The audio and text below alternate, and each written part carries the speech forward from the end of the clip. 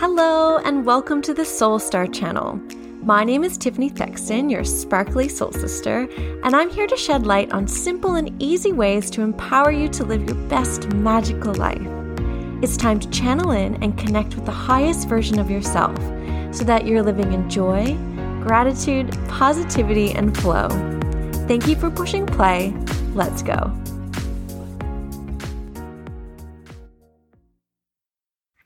Hello, in this episode, I'm going to talk even more about affirmations. I know that I've done episodes in the past about affirmations, but I honestly love them. I use them all the time in my life because they are very, very magical when it comes to achieving goals, when it comes to having a positive outlook in life, and it gives you all the good vibes in order to work in a growth mindset. I absolutely love them.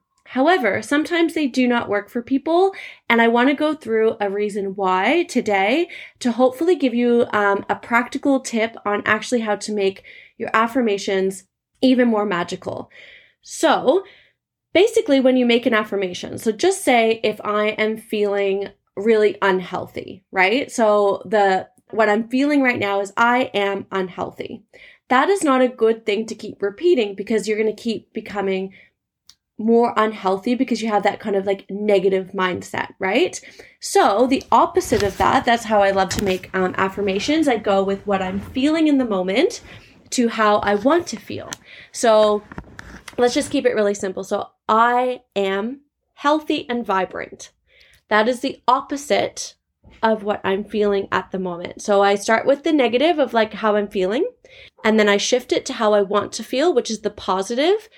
And there's a lot of beauty in having this positive mindset, but our brains are super smart and you are super smart. So you are going to resist it a little bit. It's going to feel like it doesn't really fit with your life, and that's totally normal.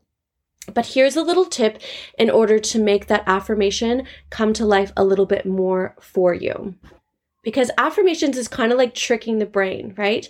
But again, the brain is really, really, really smart. So if you can't trick it too much.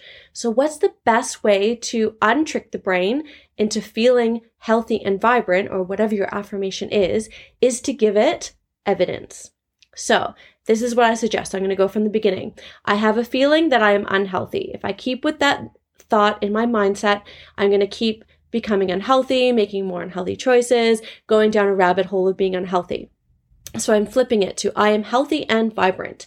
My mind is kind of beep, beep, beep. That doesn't really make sense because you're not. You just ate a whole pizza and drank a whole bottle of wine. That doesn't really make sense. So once you have the positive affirmation, list down or think of 5 things that you have experienced that before.